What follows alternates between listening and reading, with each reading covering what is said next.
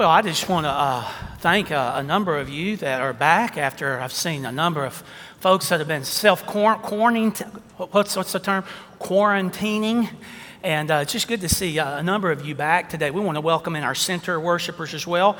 And those that are coming in some kind of digital form streaming or some that'll be watching a little later. We just want to welcome everyone that's coming in. Would you find your way all the way over in your Old Testament to the book? I know some of you are thinking Exodus. No. Nehemiah chapter 4. Would you find your way over there to Nehemiah chapter number 4? For you that have been out of sync or haven't been with us, we are taking a few moments over these months of August and September to just look at our preparation for the transition that we're in. And we know that there are certain groups of people that God calls very specifically for tasks, and He's done that throughout the history. Throughout history of humanity, there have been those moments that God has set aside a specific group of people for a specific task. And in our English language, in the literary circles, we would call this for such a time as this. For these and this moment being called for this task. And we believe that our church is called to a specific task. That's now been verified over the last 3 years of, 38 different committee members, from strategic planning to transition committees and master planning committees, and one committee after another leading our church into this time of transition. We know in the next couple years, this transition will begin to start to unfold. It'll be God's timing in His way, but we just want to seek as His people to be obedient to that call. And when you just take a moment, and I'll just have them project it. We're not going to look at all the Jewish timeline and history today, but when you come into this second temple building period, there are some really dramatic moments. We've been looking at one of the first dramatic moments of God's children when they made the Exodus. And what we're doing is we're just picking up some lessons that we're going to need. We're going to need over these next couple years for this journey. I can assure you. That's why I'm asking you, save your notes. Now, I'm going to go ahead and let the cat out of the bag today, okay? I still want you to save your notes. But just to be sure that you have your notes, I'm having notes bound for you at the end of this series, just to be sure. And I have some little extra bonus notes in there because we are going to need these messages, this information biblically, to successfully make our transition. We know it's not going to be easy. We know it's going to be a challenge. And we're just picking up week by week important steps, important information, important principles that we're going to need. Now, in the first week, all the way back in August 2nd, we talked about really the most important element, and that's our commitment. You and I, if we're going to make a successful transition, called by God to do anything out of the extraordinary, we know it's going to take commitment.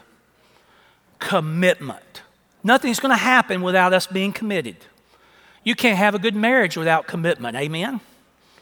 You can't really do a good job for an employer unless you're committed to it. A student can't be their very best unless they're committed. And then we talked last week about a new phenomenon for many of you, and we just called it presence awareness. We've got to come to the understanding that as we're making this journey in this transition, there's a God with us. It's not just some group of humanity here in our own strength. God is leading us. He's with us. And that is reaffirmed over and over and over in our biblical text. And helping people come and grasp an understanding of that is very significant. Now we're going to take a third step today. And we're going to do so as you look at this little timeline. We know there was this really devastating time period, beginning right after the year 1000 BC and unfolding over the next several hundred years, where the children of Israel, well, there's a number of terms for it. The diaspora, the disbursement of the people. We know the Babylonians and Assyrians pretty much came in and did major devastation to the Jerusalem area and began to clean out what we know as the Promised Land. All of those years of conquest Great leaders like Moses, Joshua, and others that got the children of Israel settled in the promised land only to be rooted out. The temple was desecrated in the worst and vile most ways. It was torn down. The walls around Jerusalem were destroyed. And we know God's children were dispersed. On your little timeline there, you see that temple, Solomon's great temple, was complete in 960, but in 586 we know that Babylonia ended that reign and that rule and completely destroyed it. And it was not until 538 to 516 that we really started having three major waves of Jewish exiles coming back from Babylonia and other places that they had been deported to. You know, it's really frightening to me to lay down Oakland Heights Baptist Church, really to lay down American church culture beside Nehemiah 4 today and see how many parallel similarities there are. We too have a people that are gradually coming back, and everyone's not back. They had the same thing unfolding. Whether it be Zerubbabel that led a group in or Nehemiah that led a third and final wave in, trickling effect. Little by little, people were coming back to this promised land and resettling around the Jerusalem area. And as they did so, many would look around. It had been years, 60, 70 years in many cases since they had left, and things were different, and things had changed, and there were challenges.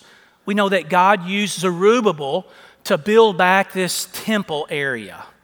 It was not built back to the standards that Solomon had, and in fact, just a shadow of what it really was.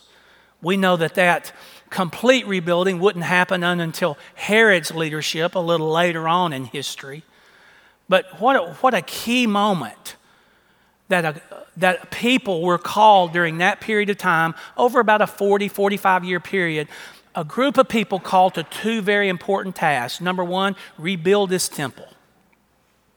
And then number two, another group called to rebuild the wall around the city of Jerusalem. And today I want us to spend a few moments and take some principles that we desperately need in our church life, in this transition time in our lives, in our history of our church. These are going to be extremely important to us. By the way, one of the greatest tests of a significant and effective church is how it handles opposition. How does it handle opposition? How does it handle problems and challenges that emerge? In your title of our message today, you see that I chose to use the word problems. I know a number of people say, well, we should never use the word problem, we should use challenges. Well, you call them what you will, but there are difficulties that come against any group of people that are trying to do anything for the Lord. Can I hear an amen? If you do anything, there's going to be opposition. Can you agree with that in American culture today? If you do anything, there'll be some opposition. Amen? It really doesn't matter what we do, there's going to be some opposition. Just kind of a part of the culture that we live in. So with that in mind, let's take a moment with our Bibles open to Nehemiah chapter 4, and let's complete a couple of lists today that are going to help us. Are you in a listing mood? I hope so. Take notes, keep your notes, and let's work through two very important lists together.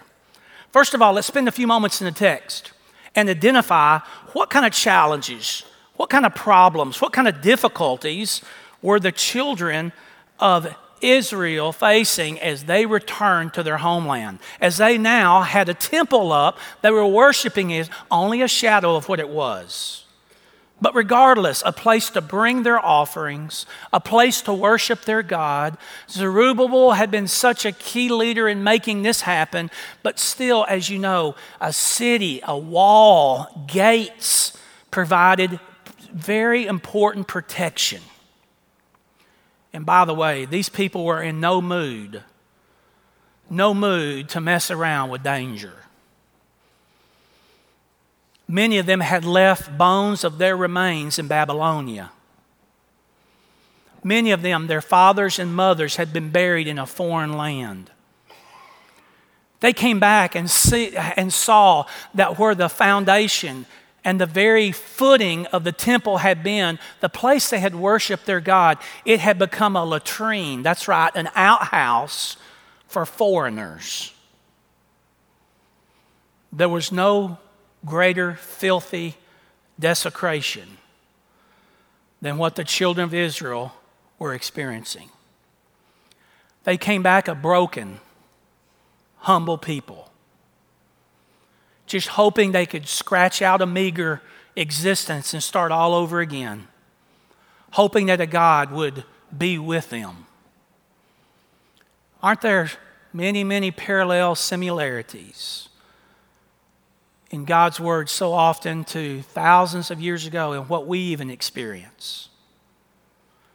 And so it was this, as they came back, the temple was being restored, and now it was time for the walls to be rebuilt, as God laid on a messenger's heart by the name of Nehemiah. Nehemiah, you're the man. I want you to lead these people to get these walls and these gates and this protective measure rebuilt and reestablished as it once was.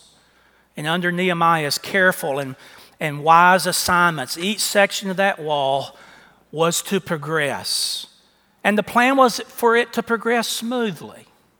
It was a wonderful plan. Nehemiah had orchestrated and systematically laid it out. God had let him see it up close. He was using Nehemiah's administrative skills to make it happen. But you know, the nation of Israel really faced some incredible opposition. Look in the first 3 verses, and let's jot down and make this list. What did they face? Number one, they faced ridicule. Number one, they faced ridicule. Look in chapter 4 and verse 1. When Sanballat heard that we were rebuilding the wall, he became angry and was greatly incensed. He ridiculed the Jews. And in the presence of his associates in the army of Samaria, he said, well, what are these feeble Jews doing? Will they restore their wall? Will they offer sacrifices? Will they finish in a day? Can they bring the stones back to life from those heaps of rubble, burned as they are? And then the Ammonite, Tobiah, got involved. Look in verse 3. Tobiah the Ammonite, who was at his side, said, what they are building, even a fox climbing on it would break down their walls of stone. Immediately, we begin to see that ridicule becomes a real problem. People making fun of, making light of the very task that God had called them. We don't really have time to turn there, but just maybe want to make a note in the margin there. Nehemiah 2:10 tells us a little bit about this opponent, Sanballat, early on in the book of Nehemiah. And it's interesting, in Nehemiah 2:10, there's this phrase that Sanballat utters as he hears that Nehemiah is coming in for this purpose. He uses this phrase. It says he was deeply disturbed. That's how the Bible describes the demeanor around Sanballat, the opponent. He was deeply disturbed that there was one coming in seeking the well-being of the children of Israel. And we've got to understand that when God calls us to a task, wouldn't we be wise to fulfill that task despite what opposition we may face? You see, what God says is best, though all the men in the world are against it. You know, I was thinking this week, man, the culture we live in, our church is, have you thought about this? The church is now returning back to the very place several thousand years ago that it thrived. The church today in American culture, in fact, it's once again, we find ourselves in the margins of society. No longer at the top of the heap, but at the bottom of society. You look around and no longer is the church and people, 30, 40, 50 years ago, attending church and church action in a community and in a state and in a nation, it meant something. But no longer is the church respected and influential, but we're treated and called idiots and bigots and intolerant people. But I don't know about you. You and I may be far apart on these extremes at this moment, but I'm very excited about where we are in this cultural element because historically, the church has thrived in these kinds of days. You look back in a historical look at the church, and it has flourished in these kinds of opportunities when there's all kinds of adversity around it, and we have the opportunity to be God's faithful people, to be called on His mission, but it's going to take great courage. So we see ridicule, big issue. But look down in verse number 7 and 8, there was also resistance. There was also resistance. Look in verse 7. But when Sanballat, Tobiah, the Arabs, the Ammonites, and the people of Ashdod heard that the repairs of Jerusalem's walls had gone ahead and that the gaps were being closed, they were very angry. And look at what their anger turned into in verse 8. They all plotted together to come and fight against Jerusalem and stir up trouble against it. Resistance. Now we know in the Bible, when we talk about this book of Nehemiah, when God had His people on mission or on task, opposition was really correlated to the evilness that was coming against it. We know that even in our transition, we're going to face evil schemes. Amen? We're going to face that. That's just going to be a part of it. But we know also, if you look in Nehemiah 4 and 5, we know that the opposition from without is mentioned in Nehemiah 4. We also know in Nehemiah 5 there's opposition from within as well. A moment ago, and this will be the subject at lunch. I mean, it's just invariable. Somebody at our table is going to say, well, I heard some people vote against the motions. Now, they won't speak to the 98% of the people who voted for it. They're going to say something about some voted against. Isn't that the way Baptists do? Go ahead and bob your heads, yes. We wish we would have had complete unity on every vote. That's our goal. That's our aim. When we look at these committees and the extent that they went to, trying to pray, present, take time, assist. But you just have to understand, in unsettled times, there are people that are fearful. There are people that are concerned. How many people are in the church? There were the workers around these walls. Do we have enough to finish it? Can we get the task done?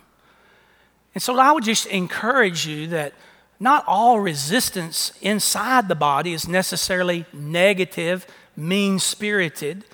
There are those that just have feelings that maybe this is not God's will, it's not His timing, and we've got to love those folks and embrace them on both sides of the aisle, as we know in American culture is such a cry and clamoring for that moment. And I hope we can do that in the church. I hope the love that we have for our Lord and Savior and the love He has for us will bridge us even in those moments when we all don't agree on the exact task, the exact timing.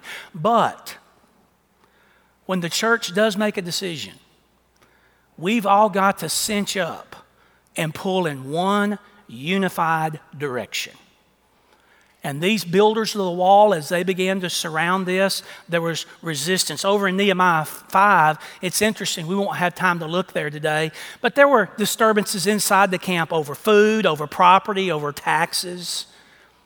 Can I just share something with you that I've learned about change? I want you to jot this down in your margin and remember this as we go through these transition days.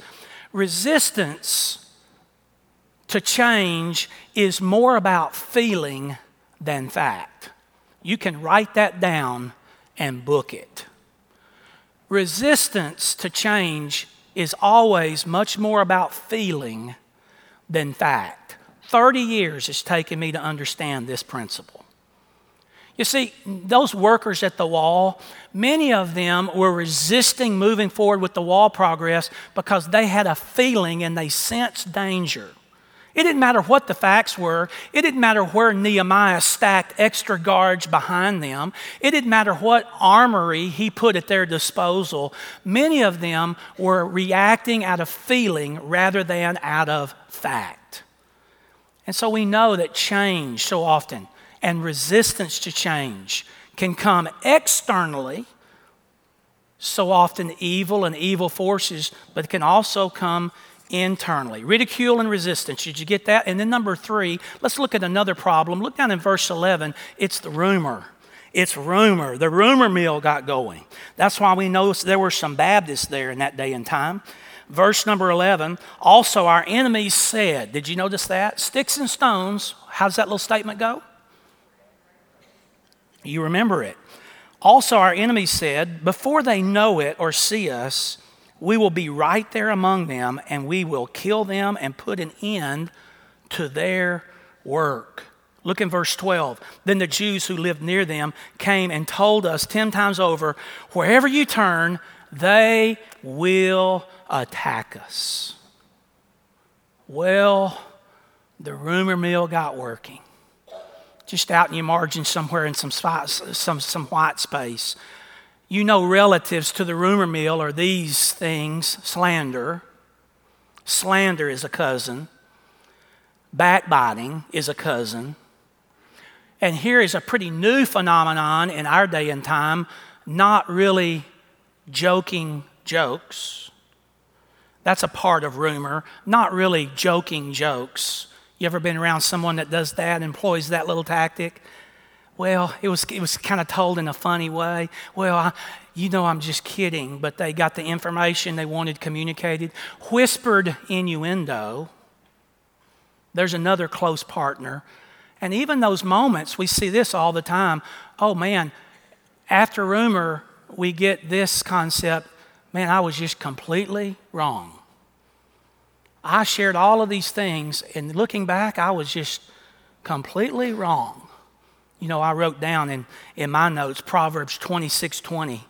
You remember what the writer of Proverbs said? Without wood, a fire goes out.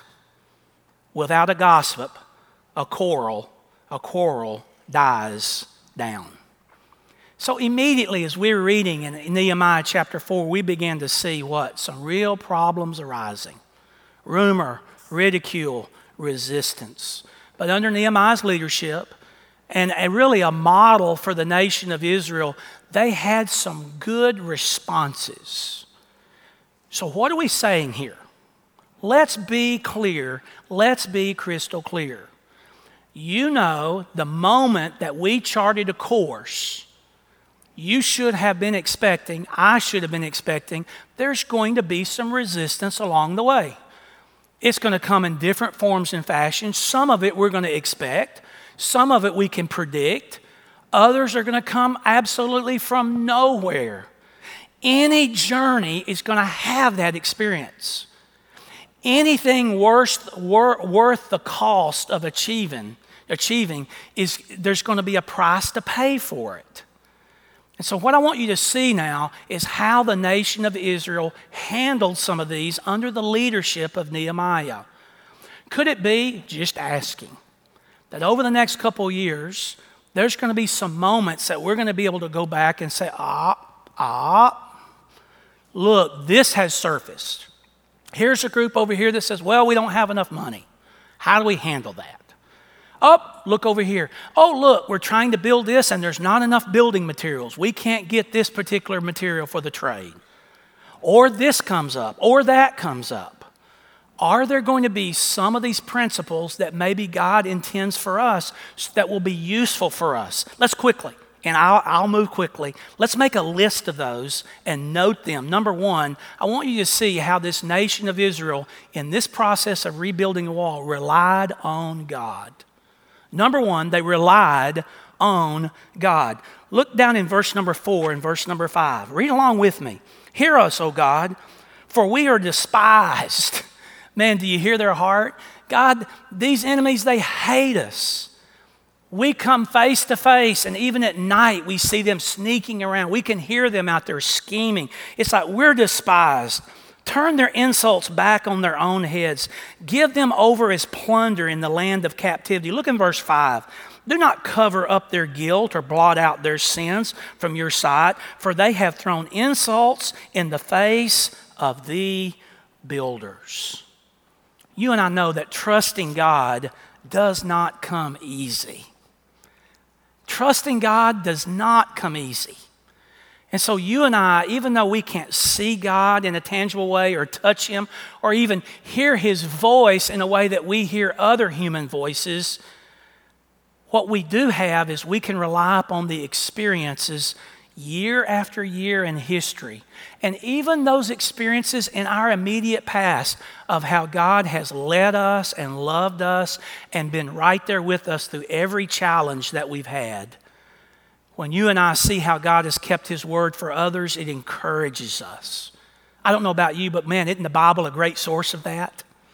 When we go back in history, all those different experiences of how God's people have been led, spanning thousands of years, generations of humanity, the Bible testifies to God's goodness. You see, God's not wanting us to try harder today as a church.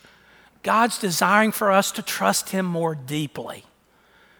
It's not about us striving and trying, but it's us learning to be more trusting of Him.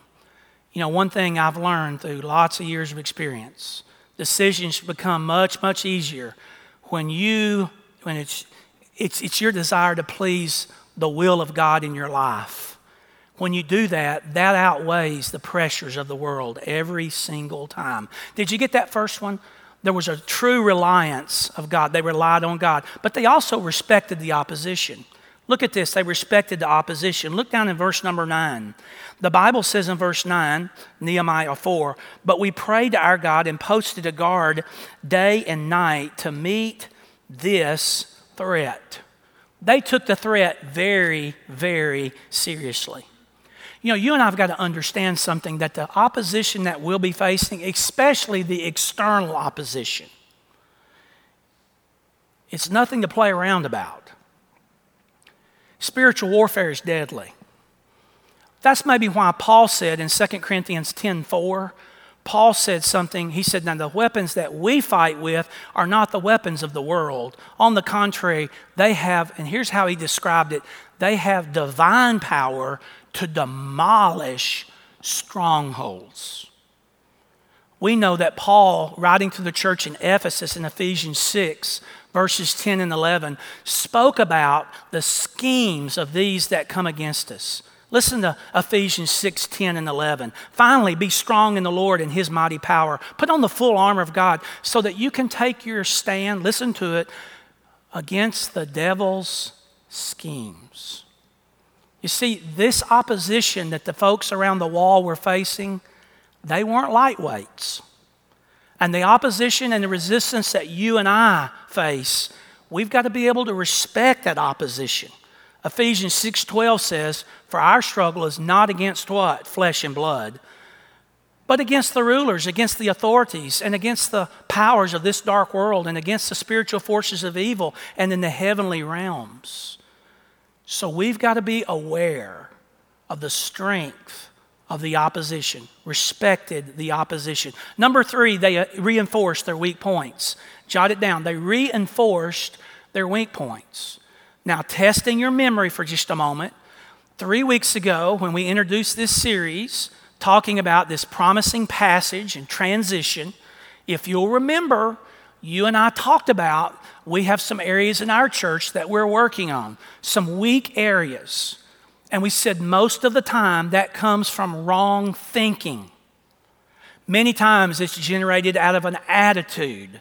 We went through a whole long list, 3 or 4 of those items that we are working on because we're aware, hey, these are some things that as a church we're not as strong as we need to be right now. Can you imagine trying to take on so much of an expanse of a wall? Some of it was damaged more severely than others. Some of it was in pretty good shape. Other parts of it were completely decimated. So look at what it tells us in Nehemiah chapter 4 and verse 13. Look at how it describes how they took care of these reinforced points, to reinforce these weak points. Verse 13, "Therefore I stationed some of the people behind the lowest points of the wall at the exposed places, posting them by families with their swords, spears, and bows." Wow. reinforcement of weak points. You know, we could stop here. Why don't we? And throw on the brakes. You know, as a church, we're only as strong as our weakest link.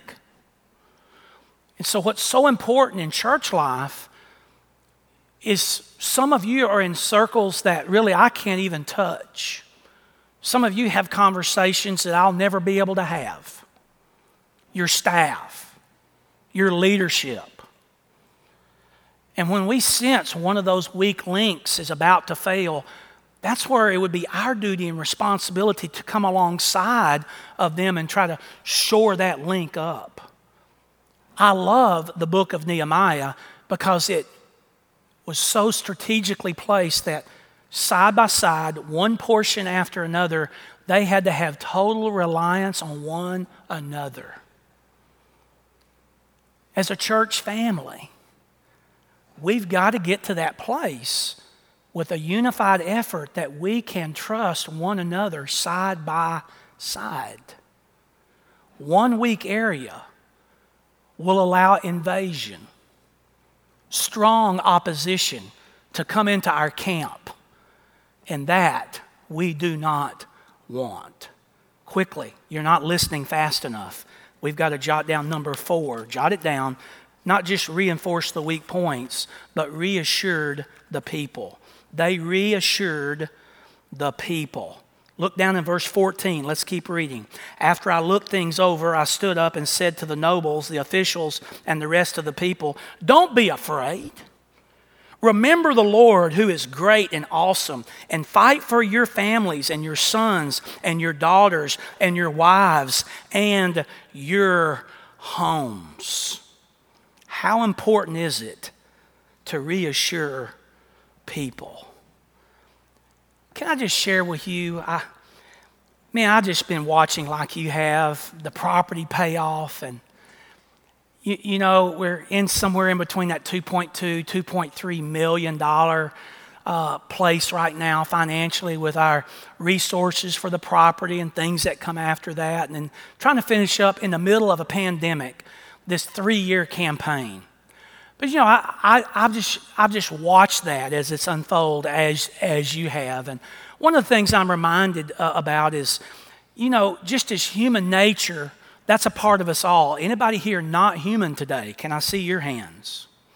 Just as a part of human nature, we know that that's just who we are. So often, the first half of a task is not nearly so difficult as the second half ends up being. Because so often you and I jump in, we're excited, it's new, we don't really know what it's going to involve, but hey, we're for it. And we get in there and we begin to toil, we begin to labor, we begin to work, and things are rocking along good. And then all of a sudden we hit a plateau or a midpoint, and all of a sudden we back away, and then pretty soon, I wonder around the wall if somebody out there in about day 23 said, "You know what? I'm exhausted and I don't know if we're ever going to finish this." You think that was said somewhere around the wall? If you do, raise your hand. Me too. I think that was said more than once.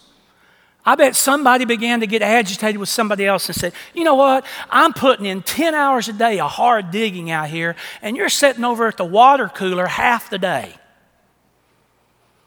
I think tensions and patience began to wear a little thin, and tensions began to surface because our natural tendency is to start strong as we attack any challenge or any project, only at times to figure out, hey, it sure is easy to lose momentum, especially when we're exerting this much energy and this much sacrifice, and let's be honest, when there's this much at stake. The stakes are high. Kingdom work, stakes in kingdom work get no higher. And so with that in mind, how important is it that we reassure people? One reassuring word goes a long, long way. I want to encourage you. Be a reassuring person at the Oakland Heights wall. Not a grumbler, not a mumbler. We've got plenty of critics around Longview, trust me, that scoff and ridicule of what we're attempting to do. There are plenty naysayers. The critic is around us all the time. But the rope holder and the person that'll stand committed side by side, we all need those words of reassurance. And so we see that the people are doing that, and Nehemiah was doing that. Number 5, man, how important is this? They refused to quit. They refused to quit. Look back at verse 15. The Bible says, when our enemies heard that we were aware of their plot and that God had frustrated it, we all returned to the wall, each to his own work. A refusal to quit. You know, quitting is a permanent solution to a temporary problem, isn't it? You know, I'm amazed at how many people make decisions when things are not going well. You want to know why people make decisions when things are not going well? They make decisions when things are not going well because they're looking for relief in their despair. That's why people choose to do that. My dad's sitting back here today, and one of the greatest lessons that my father taught me growing up is, son, never make a very important decision late at night. I don't have to look at notes to remember that. Son, never, ever, ever make a decision, especially an important decision, late at night. And many times I've asked my father, why was that so important for you to teach that to me? And he says, well, there's a second part to that lesson. Things always look, most of the time, much better, but they always look different the next morning. And that lesson has served me well. Why do people make big decisions in dark days and in times of great despair? Why would they make those in the valley of despair rather than to make them from the clarity of a mountaintop? You know, some great things happen when we wait on a mountaintop to make important decisions. Things like from that vantage point you can see like no other. You're always working from a great place on a mountaintop, and you always leave the people around you in a much better place than if you left them during the valley. Never quit. How important is that very lesson? You know, it's hard for any of us to be brave in the dark, isn't it? But by the way, it's only then again in the dark that you really know if you are brave. And this journey and this transition will take lots of courage and lots of bravery. Number 6, let's jot it down. There is also a principle here of renewing the people's strength continually. To renew the people's strength continually. Would you look down at verse 16? Let's read a bit. For that day on, half of the men did work, while the other half were equipped with spears, shields, bows, and armor. The officers posted them beside all of the people of Judah who were building the wall. Those who carried materials did their work with one hand and held a weapon in the other. Now that's an interesting way to get the job done. I guess to get it done, that's what they had to do. Verse 18, and each of the builders wore his sword on his side as he worked. But the man who sounded the trumpet, he stayed with me. And then I said to the nobles, the officials, and the rest of the people, the work is extensive and spread out, and we're widely separated from each other along the wall. Wherever you hear the sound of the trumpet, join us there. Our God will fight for us. So we continued the work with half the men holding spears from the first light of dawn till the stars came out. And at that time I said to the people, have every man and his helper stay inside Jerusalem at night so they can serve us as the guards by night and as the workers by day. Neither I nor my brothers nor the men, none of us removed our clothing, and each had his weapon, even when he went to the water. Wow. A constant renewal of strength. You know, we all need to be renewed and reinvigorated at certain points. Not any of us are able to sustain a maximum effort the whole time of our existence and lives. And in doing so, it's important for us to remember that sometimes we have to come apart so we don't fall apart. For years, if you go back and look, this rebuilding process, one wave after another of people coming back, as this began to unfold, there were those moments when work had to cease. Even Zerubbabel rebuilding what we call the second temple, that work stopped and it restarted, and it stopped and it restarted. The people became depressed and discouraged and demoralized, only once again to regain spiritual perspective, and then they began to rise above their circumstances and accomplish the task that God had called them to. So important that you and I have this time for renewal, and that we make sure that each of our kindred spirits are renewed. We need to watch for those that are exhausted and frazzled. You know, there's a fine line between accomplishing what God has for us and shrinking away for anything less than that. There's a fine line between accomplishing exactly what God's called us to accomplish and anything less.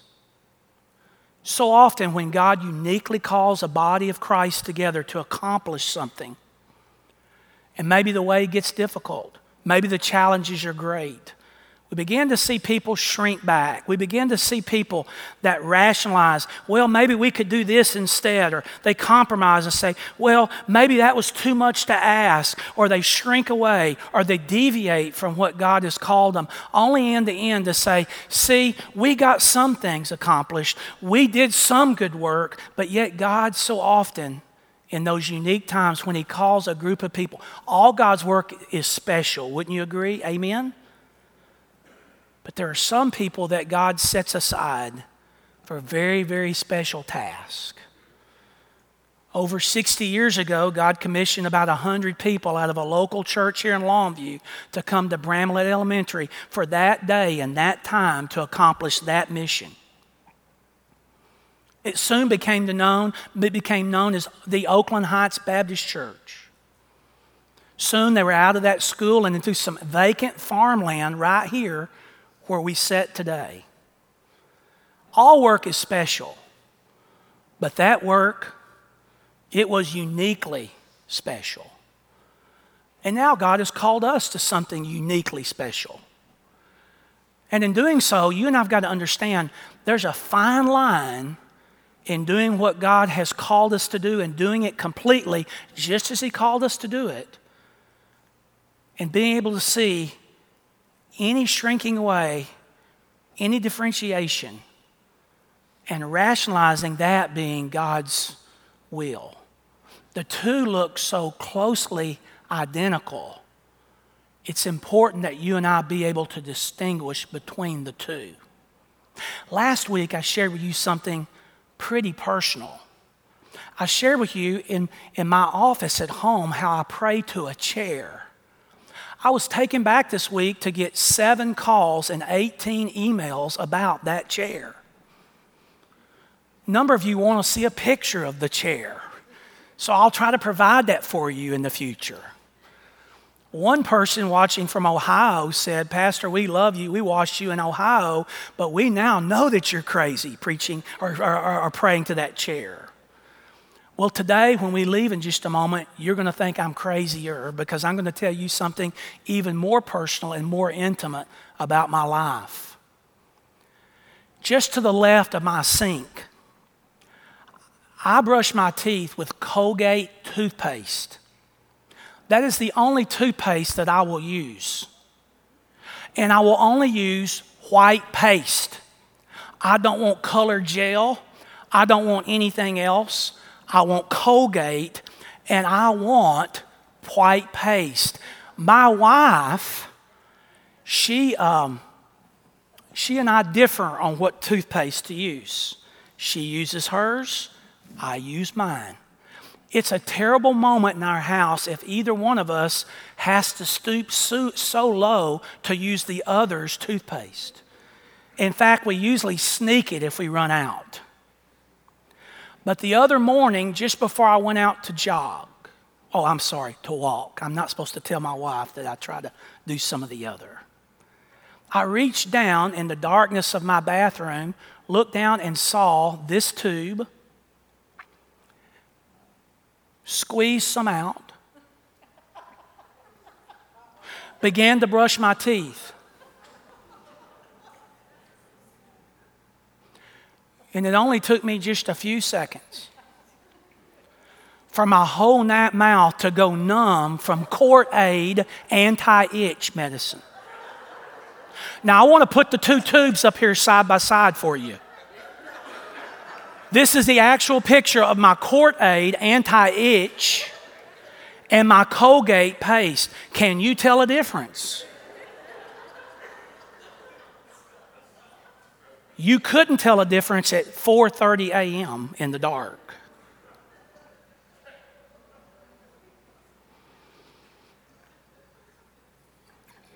When I looked at those things side by side in broad daylight and had a chuckle with my wife about it, which it was not so funny at the moment it was going on. As I took off for my exercise that morning, my whole gums were numb. Nothing itched or scratched, I will assure you. But all joking aside, do you see how closely they are similar? It would take a real seasoned eye. Both of them start with C. Both of them in red and white tubes. They look almost identical, but the content, much different. And the two are meant to accomplish something of totally different purpose. That's how fine a line there is in honoring God's word when He calls us to an unusually special task.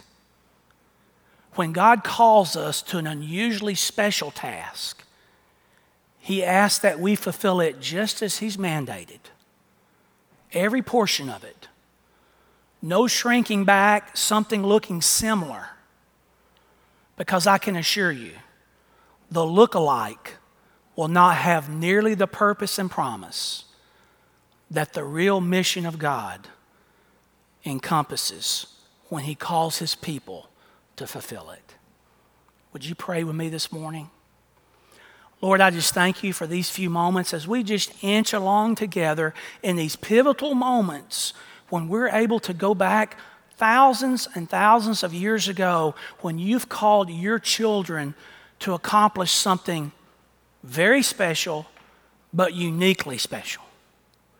Different passages, different journeys, different voyages, different tasks that You set aside a specific group of people in that moment, in that time to accomplish.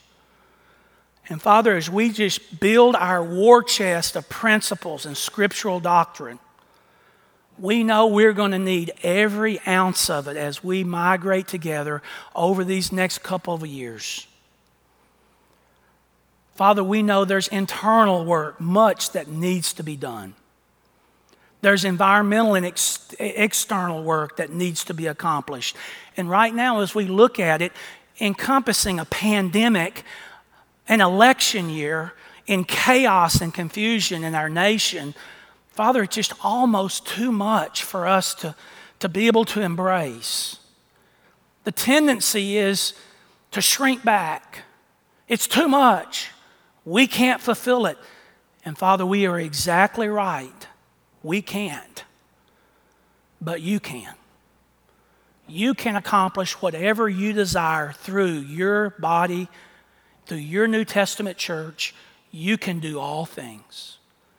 So Father, what we are trying to drag ourselves to the altar today to be able to do, even in spite of fear in some cases, concern and anxiety, Father, we just want to drag ourselves up to Your altar today and say, here we are.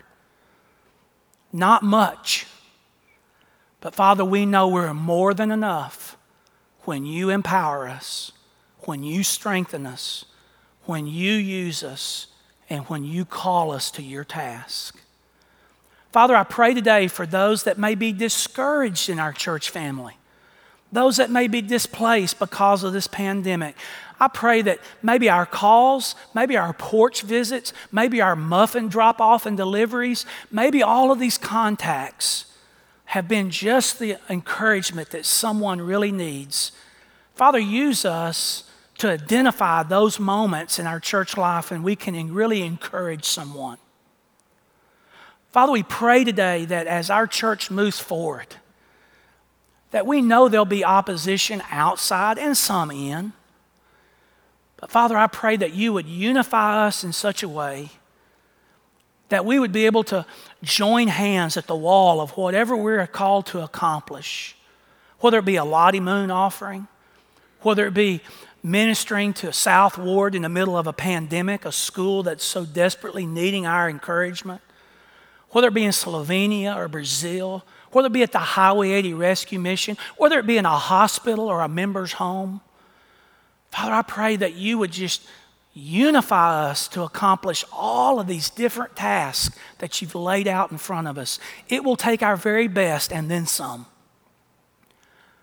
And Father, behind it all, we know that we worship and we serve the holy God that created this entire universe. Thank you for being our God.